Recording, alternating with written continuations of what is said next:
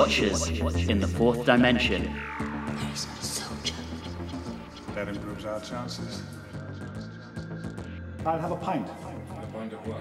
Ginger beer. He's a surgeon. A genius. Look what he did for me. Hello and welcome back to Watchers in the Fourth Dimension. I'm Anthony. I'm Don. I'm Julie. And I'm Riley. And is that finger loaded? This episode, we're heading back to Earth. Or are we? Regardless, it's time for the android invasion. But first, Julie's going to take a quick look at the mail. Over to you, Julie. All right. We do have one kind of leftover from our season 12 retrospective. Our friend Nathan Law says, I enjoyed this one, and the results were in line with the ratings for the season. I agree with Don here that Genesis is the standout, but I definitely understand the appreciation for the arc in space. Oh, I love that. I generally dislike the Doctor's speech from that serial simply because I hate the idea that the human race is in any way special, and it's one of those science fiction tropes that I kind of find annoying, but otherwise it is really good yarn. I like it mainly because since we know the Doctor spends all of his time with humans, it makes sense why he thinks they're special. Also, it's written by humans, and we do that. Yeah, we kind of have main character energy as a species. Moving over to Terror of the Zygons from our friend R.L. Gray. So when I was a kid in the 70s, I was obsessed with the Loch Ness Monster and couldn't have been more excited to see it intersect with what was already one of my favorite TV shows. Fortunately, given the dodgy realization of this garrison, I also fell in love with the Zygons and their organic technology, so much so that as an 80s teenager, I wrote a fanfic with them merging with the Daleks for reasons. Oh boy. That makes me so happy. But that was really a setup for the ending in which I had the Doctor quip, let Zygons be Zygons. Great minds, Riley. Ha ha ha. All right. And from our friend Jam Casey, you guys have made me really want to watch this one. It's been at least a couple of decades, I realized. Decades. Wow. Maybe the silliness really does come from, in part, a desire to slightly undermine the Pertwee tropes, but it could also be more of that Robert Banks Stewart thing. The Avengers is very silly, especially the longer it goes on. Mind you, like this one, it's silly in a charming way that you just kind of get to love. I only started watching The Avengers in 2013, and it's difficult to explain what makes it so great. It's so very formulaic, but the formula is so much fun. And part of the pleasure is seeing how they sneakily subvert the formula in some of the episodes. Also, Emma Peel is, of course, just amazing. One of these days, I will watch The Avengers, I promise. And I'll say yes to all of that. All right, now from Nicholas Rutherford. Not surprised with your high score, the best baker so far, the start of a new golden age for the show. We will discuss that at a later date. Julie has strong feelings. Now we're going to hear from Nathan Laws again. Great review on this one. I don't rank it as highly as you do. I still prefer Ark in Space and Genesis of the Daleks, but it is one of the greats, and a really neat window into what a Hinchcliffe Holmes unit era would be like. Unfortunately, although unit may feature from here on, the story marks the end of the unit era in a very fundamental way. With all of you rating this one so high, I'm interested to see how you'll rate the actual greatest stories in the Hinchcliffe Holmes run when you get to them. I'm sorry, everyone, you might get disappointed. Our friend Mark Dunstan says, great story with excellent cliffhangers. Agreed. Always remember this as an opposite Space 1999. Who is much better in storytelling, even though it could not beat Space 1999 and the look of the show. Episode 2 is very memorable to me as our family television broke down, having no synchronized picture, but sound was still okay. Oh. Also, I cannot comment on the Space 1999. That is one that I'm not sure I'm going to watch. I've been watching my way through it, and it looks great. I'll give it that. Our friend Kieran James Evans says, can I give it a 10? Maybe not, but certainly a 9.5 out of 10 pitchfork-wielding alien doppelgangers. Nice. That's a good metric. I suspect my like for Harry probably stems from this being one of the first 3 VHS tapes, Revenge of the Cyberman, this, and the season 15 opener. Thus, he didn't come across as bad as some have found him. The music is god tier. Agreed. God tier. Yeah.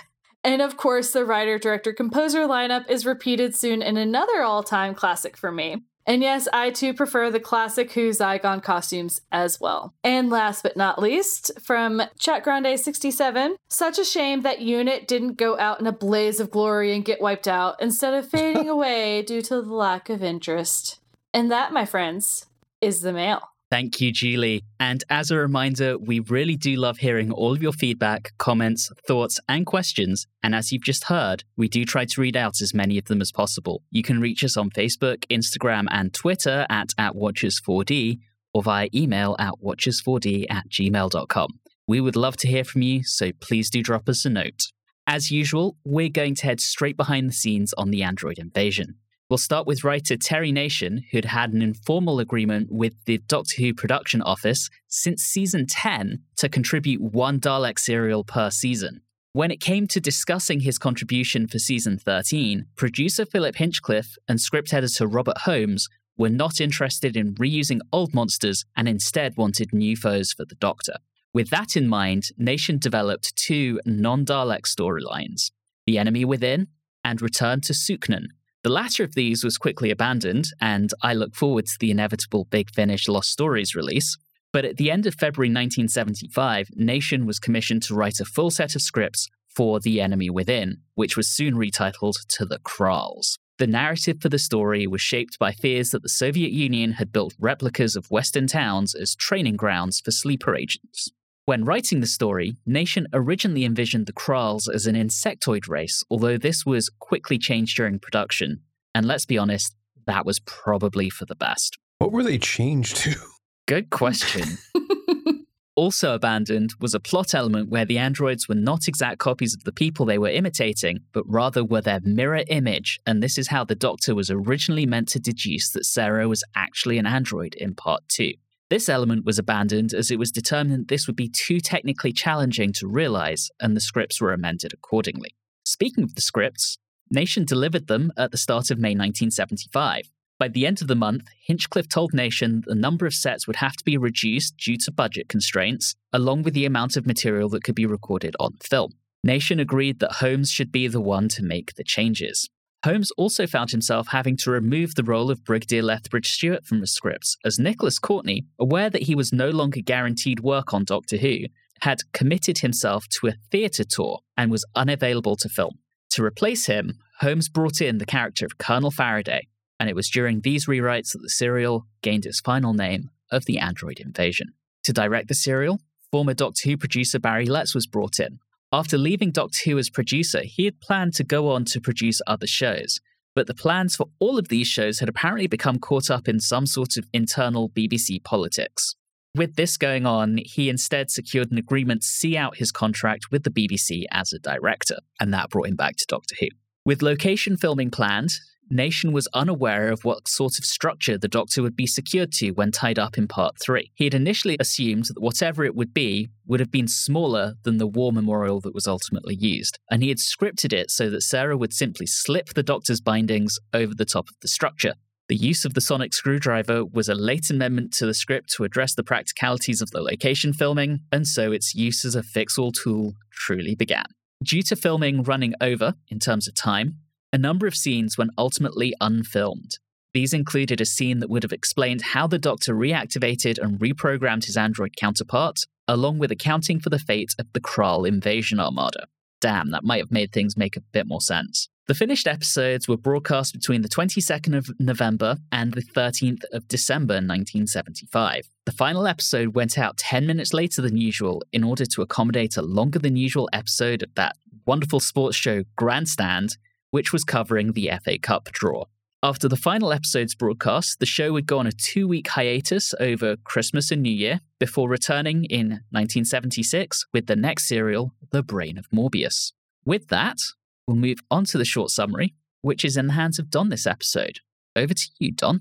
The Doctor and Sarah Jane seemingly arrive back on Earth in a small village, where the residents arrive by truck every morning, and it's always the same day. But soon they are hunted by the numerous love children of Nauton and the Stig. The residents, actually android clones, are tools of the Krall Stigron. Okay, I guess that Stig connection makes sense now with his name. Who created the village as a trading facility to use the androids to replace certain existing humans, and then use them to spread a virus that will destroy all humans on Earth.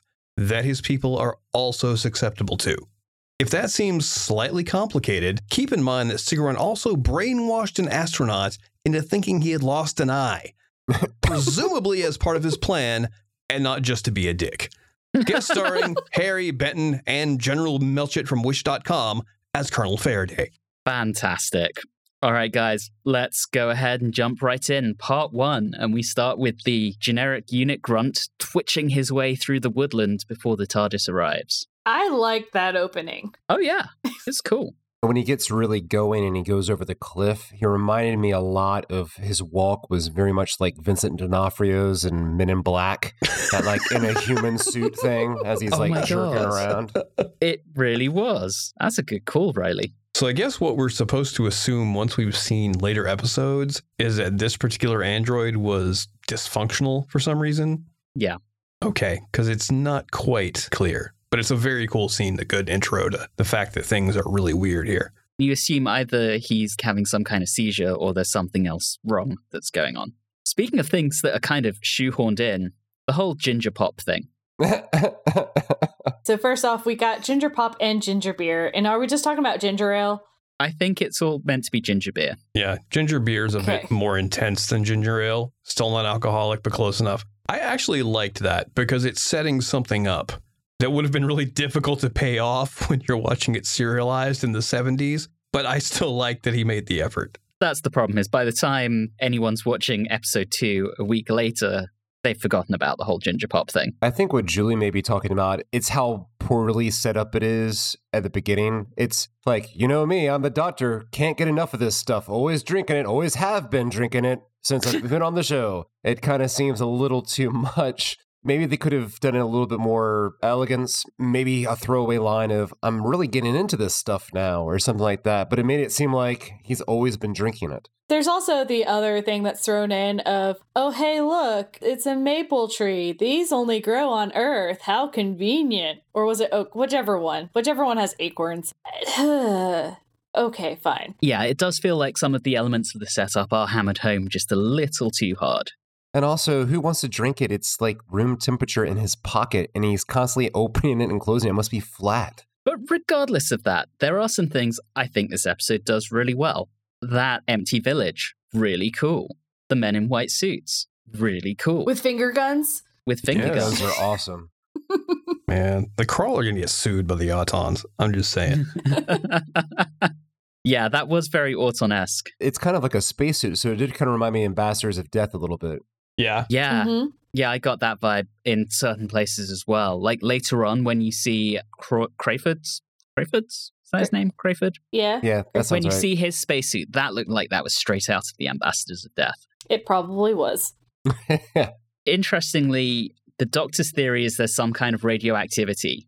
And that was kind of evocative. I'm going to get my history on for a second here. There had been a minor nuclear disaster in England in the 50s called Windscale. And there was a lot of footage of men in white coveralls doing the cleanup. And they kind of looked eerily reminiscent of that. I thought that was pretty cool. You know what I did appreciate in this? What did you appreciate, Julie? The reference to the fact that Sarah Jane was a journalist. Yes. Oh my gosh, we finally get back to what her profession is. It's like, oh, yes. To be fair, we had that in Pyramids of Mars as well. There was a line about her being a journalist from 1980. And it's how they use it as well, because this Yes. is probably the first time I can think of where Sarah Jane is explaining to the Doctor she's the person who has a source of knowledge about where they are because she's been there before. That was a nice Yes. new twist. Yeah, that was actually using her well for a change. Yeah. I think we should discuss Crayford a little bit more. He's kind of, as a character, in a difficult position in this script. And I don't mean as in like him and his personal conflict. I'm just saying for the function of the script moving forward. Because at some point you could argue that he isn't necessarily needed at all. Because it could just be a story of the Doctor and Sarah finding this village, trying to get to the bottom of this mystery. They discover androids in the background manipulating things are the Crawls.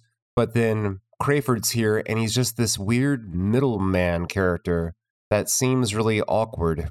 Anyone else think that? The only reason why he's there is to get the virus onto Earth. And there's so many other ways they could have done it other than just using him. And they didn't utilize his character to a degree that they could have and should have. Of course, I'm no biological warfare specialist here, but couldn't they just bomb the planet with this virus? I don't understand why it needs to be brought in via the androids. Or just give it to Crayford.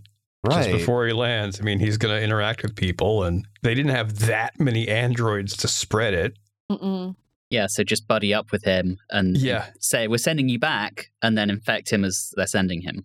And if they could just infect areas of England that don't believe in quarantines or rules about protecting public health, then they would have been fine. So I don't know where I got that from. That's totally off the top of my head. Not indicative of recent events.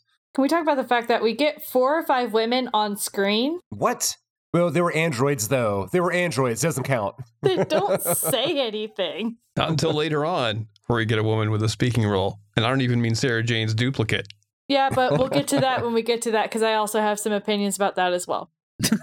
That would have been a great comment. You don't have enough women in this. I gave you 2 Sarah Janes. Come on. I gave you 2 women. What are you complaining about? Yeah. Overall, though, I like the setup. It's a bit silly, but this episode has some wonderful creepiness. When they go into the pub, there's comments about, we don't have strangers here. And Don, you'll appreciate this. Yes, All I could think I of know was, where you're going. This is a local pub for local people. You have no business here. I actually think some of the acting by the extras were really good, because when they all walk into the pub and they're just sitting there, it is very unnerving. And then they just go straight into just acting like normal people. And I gotta say, I gotta give them props. And the Avengers had done an episode of sleeper agents being trained in a replica English town, and it's kind of reminiscent of that. Its eeriness at times reminded me of The Prisoner as well. Like, this episode just sets this up in a really kind of creepy way, and then we're kind of teased with Lethbridge Stewart, but we never actually see him. Because he's in Geneva. He's in Geneva. More peace conferences. You know, Anthony, you're right about The Prisoner, because what's so reminiscent of that is here you have this kind of testing of a person, a real person in a controlled location where you're not really certain who's real and who's not real. And above it all is this one kind of mastermind looking down and just toying and playing with that person. That's very much from that show. Exactly. Definitely some parallels. And then the Avengers connection, and we'll obviously get Colonel Faraday later on, but just while I'm thinking of it, the actor who played Colonel Faraday played a character called Mother in the final season of The Avengers, who was kind of like the head of the intelligence department or whatever that Steed and Tara King belonged to. So pretty cool little connection there. Towards the end, we got the doctor running, and there is a giant alarm thing that's going on in which Rumble was concerned. Obviously. Obviously. And Sarah Jane goes to free the doctor, right? And we see a face of something that, honestly, when I first saw it, I was like, is that a Centauran? Yeah, I thought the exact same thing. It's what happens when you take a Centauran and you put it out in the sun like a raisin. I thought it was if you left a Centauran in the microwave for too long. That's where I was going, yeah. Very, very shriveled. It was a nice touch, nice creepy little look. You get quarter of it, you don't get to see all of it, which is a shame because I'm not impressed with the whole design. It looks like just well, Don alluded to it with the taking a Centauran and putting it in the microwave. It just kind of has this texture and look of like cheese that's been microwaved too long. It doesn't look finished. It looks like, okay, we've got a basic paper mache shape. Oh, we got a film now? I haven't painted. Okay, here you go. I mean, it's very incomplete looking. And then when we actually see more of it later, to your point, Don, the mouth doesn't really move. It doesn't look particularly convincing, even by Doctor Who standards. It begs the question, is a pile of glop an actual design, or is it just a pile of glop? I'm sensing a theme here for you, Riley, and Terry Nation stories. Maybe. Oh, don't worry. We do have our gross out moment a little bit later. To be fair, the look has nothing to do with Terry Nation. And hey, there's no slave labor in this. There's no hoopties. There is radiation. There is viral warfare. It's Terry Nation. You know, you've got to let him do something. There are some of the Terry tropes in this. But I do wonder, after X number of Dalek serials, he hasn't written a non-Dalek story since the Keys of fucking Marinus back in season 1. I'm wondering how many kids would have seen his name in the opening sequence and been like, oh, are we getting Daleks? Mm-hmm. Prepare to be disappointed, kiddo. Just a couple dorks. No one else really. So part 2? Part 2. So, recap is 1 minute and 27 seconds long. Why? It was so long. We've seen worse. We've seen worse. We've seen I'll allow it. Come on, it's a Terry Nation script. It's not going to be full.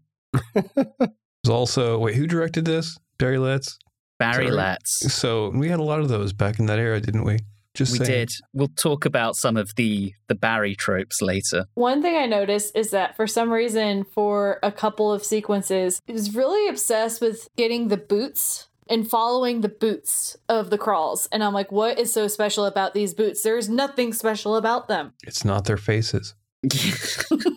Can you imagine if they tried to make them insectoids? Think about the Wirren. We didn't see much of them moving, and that was good. That helped them actually be kind of effective. Can you imagine if they had tried to do like a full-on story with an insectoid race in 1975? It would have looked shit. I think they might have been just better off using the Stig androids, that's what I'm going to call them, as the main bad guys, calling them the Crawl, and then just having, what's his face, Eye Patch Guy, as being the one to translate their wants in some way. Because the Crawl were just kind of lame. Very lame. Yes. Yeah, is it this episode where we start getting the bickering between Stigeron and what's the name of the other one? Because I really didn't care that much. Shorty. Just call him Shorty. Shadaki, that was it. Their scenes of their bickering was as bad as endearing as seeing like old people getting into an argument at a bakery. That's what it felt like. That was the stakes.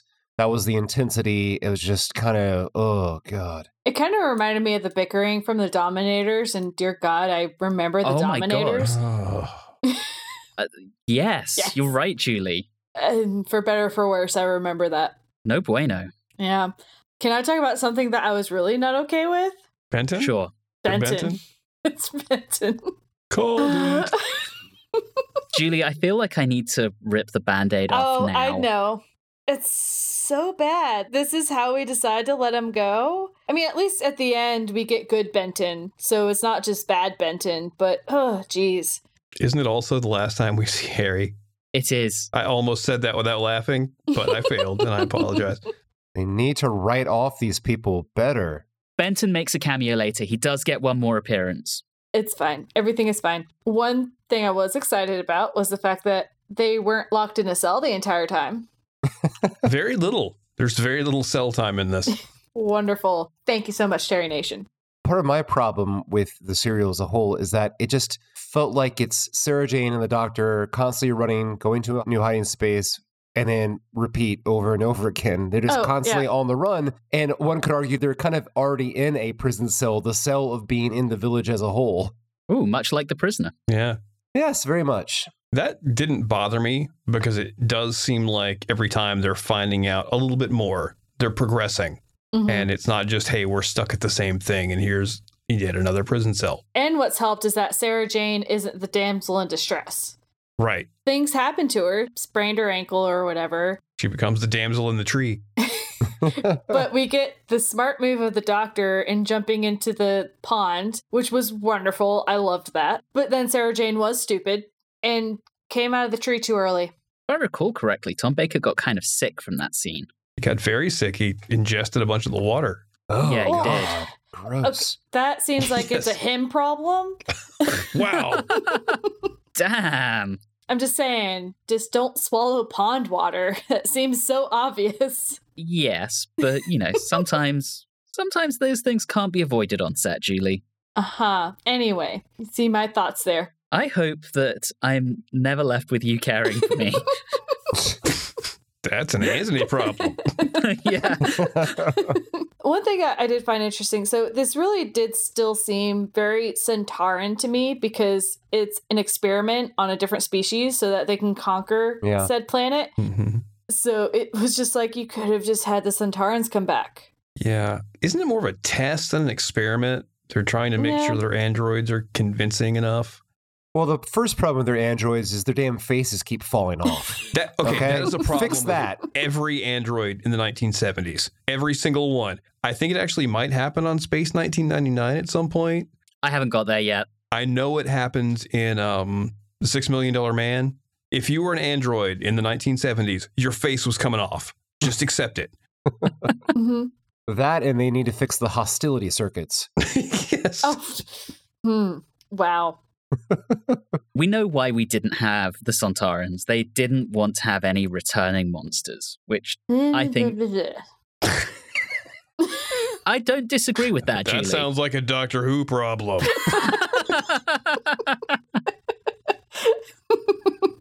It does have that feel of that meme of, we want the Sontarans. We got the Sontarans at home. Picture of a call. Yeah. Oh, man. Riley, you're in charge of making that meme. We get to the scene with the doctor in the pub. Yay. Where we get the payoff of the whole ginger beer thing. Sure. I think the payoff comes later. But yeah, with Sarah Jane. In the pub, there's some good stuff. There's the dartboard that's never been used. Yep. The calendar with only one date, which is what the past couple of years have felt like. The mysteriously working telephone. There's a lot of really good stuff in these scenes. Also, most of the scenes with the doctor giving banter between him and Sarah Jane are really well done. They are. You can actually tell there's a rapport between Tom Baker and Elizabeth Sladen. I think I mentioned it not too long ago about how their chemistry is now really kicking off. Yes. Yeah. The thing that always cracks me up with this is Tom Baker was quite well known for the amount he drank. And I'm kind of left wondering, all right, so was the pub, when he said, let's go into the pub in episode 1, was that the doctor speaking or was that Tom Baker speaking? Yes. Yes. We do have our payoff of the ginger beer and the doctor sussing out almost immediately that Sarah is an android. Well, yeah. She did a great job of acting as the android. I really like the little differences there. I think Liz Sladen in general is a very, very good actor.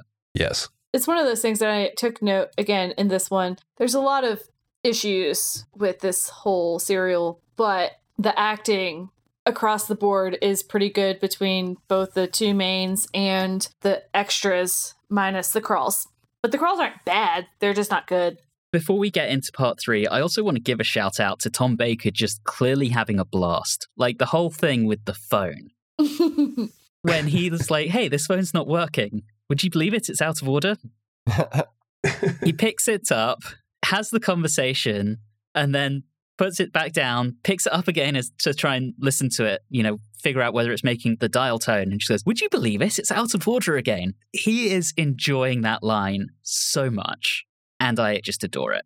He's having the best time being the Doctor. That actually reminds me of my favorite line here, which is somewhere in part 3, so we'll get to that in a minute. Part 3, I actually really, really like those android faces, and we ended part 2 with the Doctor confronting fake Sarah. She falls over and her face falls off, which is kind of traumatic. I hate it when that happens.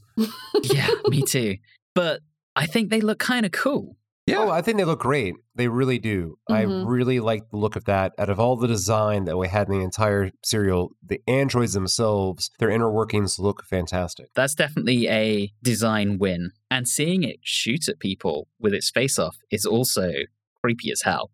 This is where we start hearing about the virus. Also, Don and Riley, I know you guys will appreciate this. When we first see Android Harry and Android Benton together, all I could think of was Evil Harry and Evil Benton. I don't know, but for some reason, Community just came into my head with that.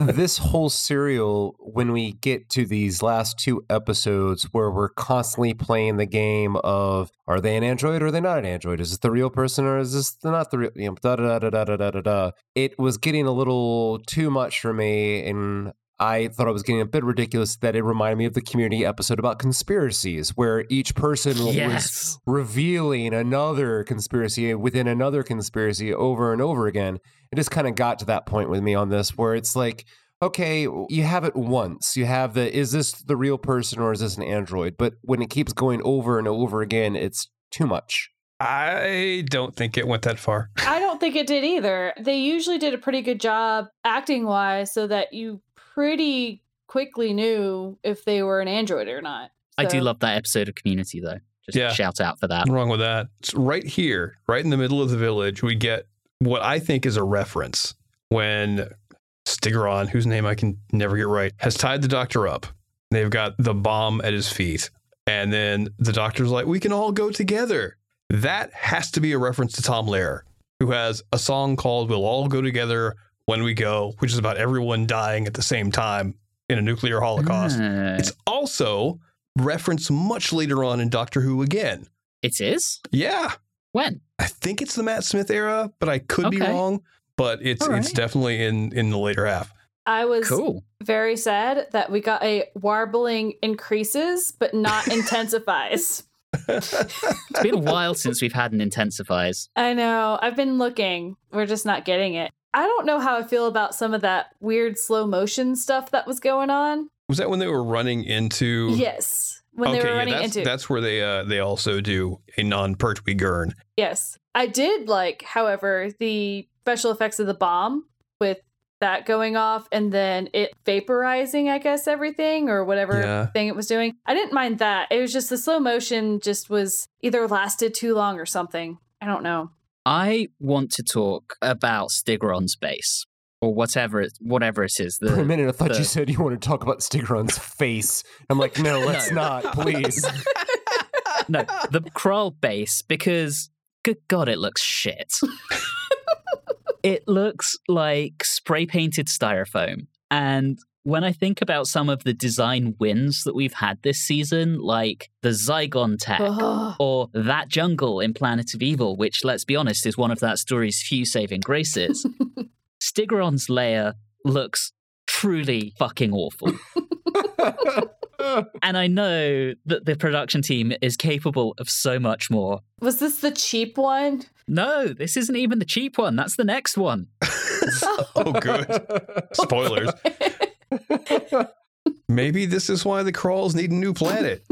All their stuff just looks terrible. We need a new planet because our one looks shit. Yes. I'm still not quite sure, aside from giving us an exciting escape scene, why they needed to blow up their little training village. Yeah. To give us an exciting Who's escape gonna scene. find it? Is it really necessary? I don't know. It also gave us the use of the Sonic that I referenced earlier, which is Yeah. the beginning of me being driven fucking insane by it being waved around like a magic wand in the new season. It's why I am like that as well. One thing I did like is the bad Harry comes around and then the doctor says, I prefer our Harry. And I was like, well, I guess I'll agree with you, doctor. I also made a comment at this point of, we better get the real versions or I'm going to riot. I'm glad we never have to find out what a Julie Riot looks like. So we find out a part of their plan and promises to Crayford is that they're not going to kill any humans. And how is he so dumb as to believe that? He's brainwashed. He's just a moron. But he's a brainwashed moron. He is. I have more on this later, but that's why he'll believe anything they tell him. And his whole worldview comes to an end when he realizes what they've been doing to him. They also told him, no, really, you look cool in an eye patch. And he believed them. All right, can we just... I know that that's not till, like, part 4. Then wait till part 4. You Wait, got to hold okay. on to it. That's important. Okay. We also get them trying to give the virus to Sarah Jane to test it out. These creatures have no understanding of viral safety. They've just Really. got it out. They're tossing it around. I mean, what happens to Stigron once again in part 4? Completely brought upon himself, dude. Use some gloves. Use some goggles. This is how lab leaks happen. Yes. But we do get Sarah Jane getting to be a badass. Yes. And this is like the highlight of the story for me was Sarah Jane being like, all right, the doctor got taken away, so I'm going to electrocute some people. Wonderful. So good. I've missed that kind of thing. Right? Yes, we've missed electrocutions. Oh, yeah. I was more thinking badass female companions, Okay. but sure, electrocutions too. Why not, Julie? Let's do it. It's fine. I'm in a mood. I can tell. Anything else for this one? Well, we have the doctor being scanned and Sarah Jane rescuing him and accidentally making it worse for a moment. I love the line after that. I feel disorientated. Well, this is the disorientation center. Yes. That makes sense. Tom Baker's comic timing really is shining through here. That is one of my favorite things about this story. He's very good. Like I said, most of their lines, the interaction between him and Sarah Jane, just that little disorientation chamber grip, it's really good. It's really amusing. Yeah. We end the episode with the Doctor and Sarah stowing away on Crayford's rocket that's heading to Earth with the virus, and there's the G-force of takeoff that Sarah feels like she's being crushed by. Part 4. Let's go. Sarah's not crushed. She is mildly inconvenienced by the G-forces. Yes. So dramatic. But we do get a little peek at our android doctor. Yeah, it's convenient that they finally decided to make an android version of him. Right? All right, guys. I was going to be excited by the fact that we have a woman with a speaking role. Yes, +1 to the Philip Hinchcliffe women count. She says a whopping 45 words in this entire serial. I would say that's 45 times as much as any other woman we've got, but you can't really do 45 by 0. Yeah, it's technically an infinite amount more than any other woman we've seen since Terror of the Zygons, I will have you know. And we know that she likes coffee. Yes. We've learned so much about this one woman compared to any others we've seen. Oh, guys. Do you see why I am so disappointed in this era? Because I'm so disappointed. At times we've had we're not going to perform well against the Bechdel test. Here it's why do we even need women at all? Man. And people wonder why a lot of women don't watch old classic Doctor Who. Well, I can honestly say this is part of the reason. I just remember how happy you were, Julie, way back at the beginning when we did Marco Polo. And Susan and Ping Cho have that long conversation, and you were so excited that it passed the Bechdel test. That was 1963 versus this. Oh, was that when we recorded it? Was it 1963? That's how long ago it feels like it. But yes. It's so sad. Yes, Anthony, I understand. Okay, but it is nice to see the real Harry and the real Benton. Yes. Oh, and Benton still putting his hat in the little shoulder thingy like he always does. I love it. Yeah, when I was in the Air Cadets, I used to do that with my beret, totally inspired by Benton. The Air Cadets? Yeah, the British equivalent of the JROTC. Ah, okay. All right. So it has no relationship to the senior defense astronaut, Crayford, right? Which is such an odd title, senior defense astronaut. I want to know who the senior offense astronaut is. Yes, exactly. If it's not one of the guys from the Ambassadors of Death, I will riot. One question I had on this, and it's a little later. Well, there are several things, but I want to touch on a Barry Letts direction choice. So on the scaffold up to the spaceship, makes sense that would be CSO, right? The BBC doesn't have the budget to do that. There's a scene in the spaceship where it looked like Crayford and Stigron are CSO'd into the interior of the spaceship, which we know they've built because there are other scenes where it's clearly not CSO. Why, Barry? Why? Look, Barry has a problem. He needed to go to rehab for it, but no one would tell him. It's more sad than anything.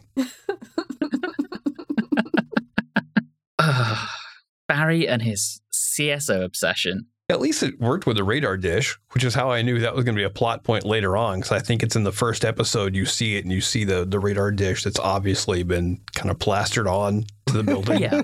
I'm like, that's going to be important later. Well, and that's the thing. There are some scenes where it makes sense to use CSO. And I remember we complained about this in The Mind of Evil. There are others where it's like, well, I guess we forgot to maybe film this scene, so we'll just do it in the studio with a CSO background. All right. Fine. So they land on Earth, and then Sarah Jane and the bad doctor have landed, and she's right there at the TARDIS. She had opened the door, and yet she wasn't smart enough to grab the key. I know it doesn't actually become a plot point, but like... It was a plot point earlier on, because she left the key in it, and it went, hey, we're supposed to be on Earth, and took off. Why? Bye. So I'm like, why didn't she grab the key this time? The TARDIS could have disappeared again.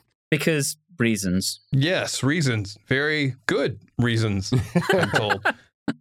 I did really like the android Sarah sitting in the little crate thing and like beckoning the fake doctor over to get her out. Oh my God, that was wonderful. Oh, yeah. They got all horror movie creepy there. It was nice. Again, acting, excellent. Execution of other things, not so much. I know this is slightly out of sequence, but I want to address the elephant in the room. Crayford and the eye patch. Oh, boy. All right. I have a shocking twist here. As I said, and I texted you guys, I laughed so hard at this supposedly dramatic reveal because it was so funny. And then my stupid brain decided to figure out a way to justify it. Oh, Ooh, boy. I must hear this. We pointed out that Crayford he's not really stupid. He's just been completely brainwashed. I think Stigron wanted to see how deep that brainwashing would go. If he could convince him that he was missing one of his eyes, that anything else he told him, he would have to believe.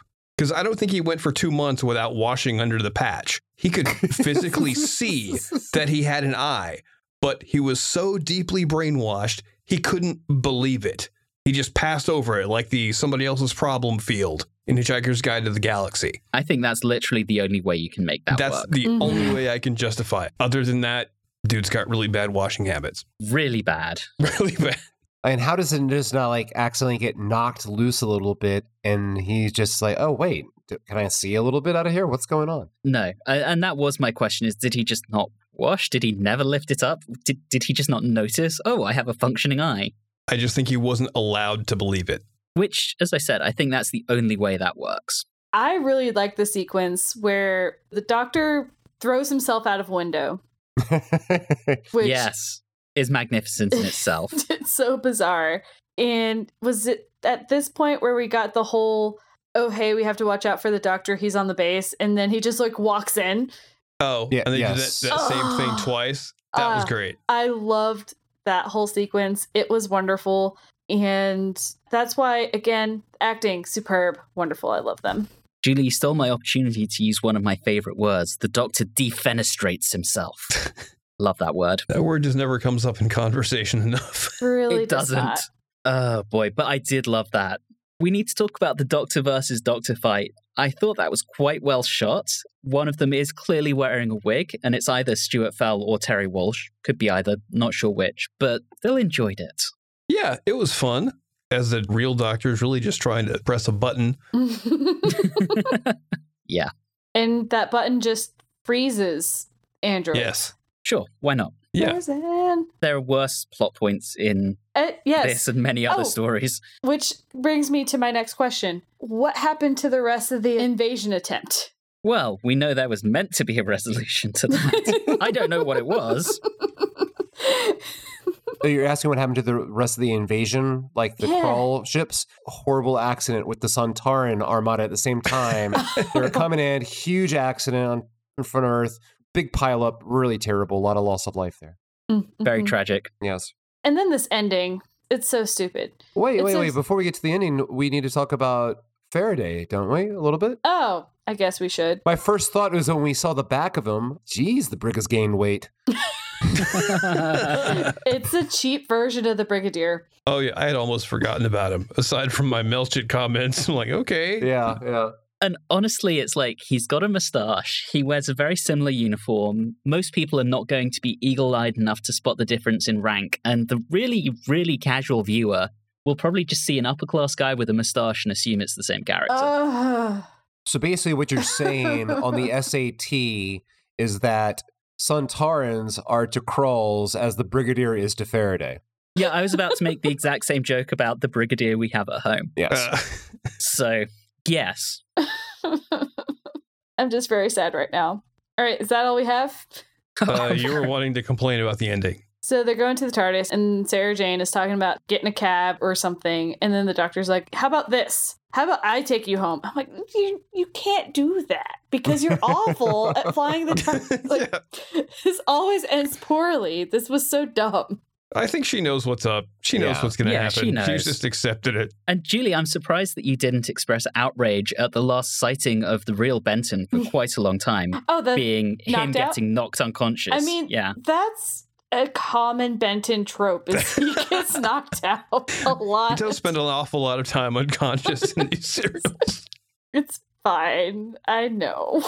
At least we do have one more Benton appearance to wait for. It's going to be a while though, Julie. Again, just to manage expectations. It's fine. The Julie catchphrase of late. Yes. Everything is fine. All right, so we know where this is going. Let's go ahead and rate this one. I actually, before we get into that, do want to give this some camp count points because it is ridiculous at times, particularly with Stigaron and Chidaki's endless fucking bickering. I think that deserves a point for just being over the top and unnecessary.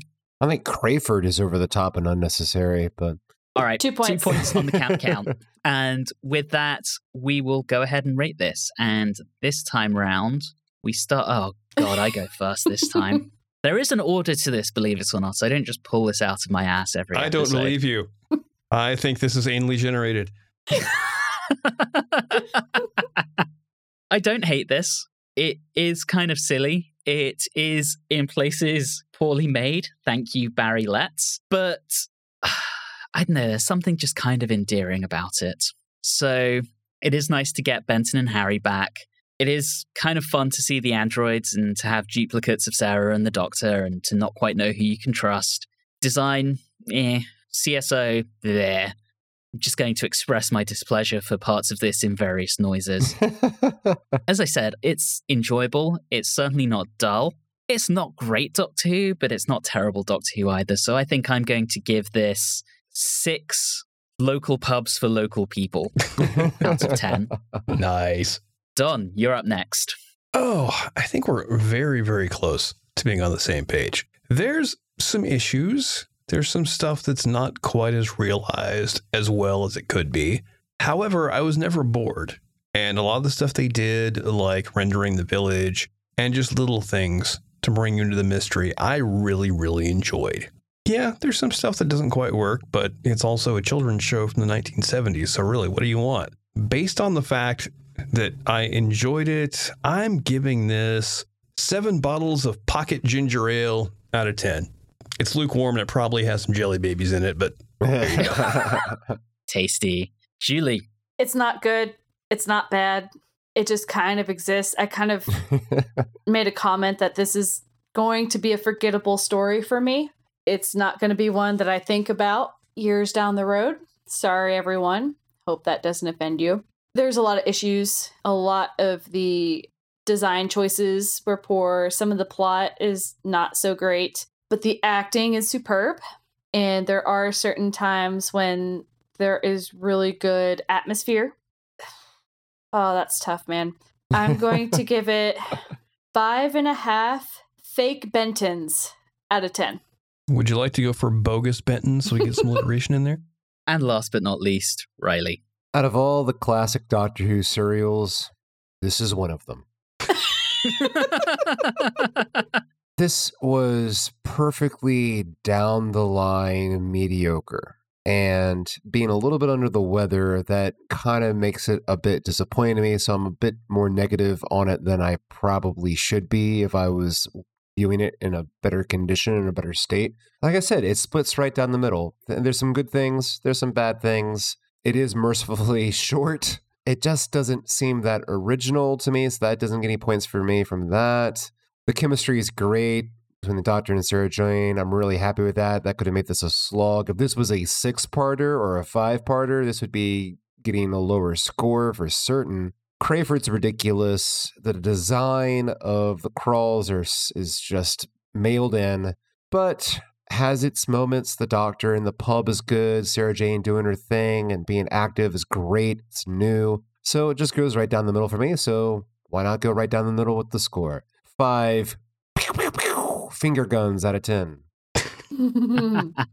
And that gets this story an average between the 4 of us of 5.88, which makes it the second lowest of the season so far. It is, of course, ahead of Planet of Evil. I did realize at the beginning I forgot to say who the rest of the production crew beyond Barry Letts are. I'm not going to do that now, so go look it up yourselves if you want to know. With that, we're at the end of the episode. Next time round, we'll be tackling another classic horror mashup in The Brain of Morbius. But in the meantime, as always, thank you so much for listening, and have a good one.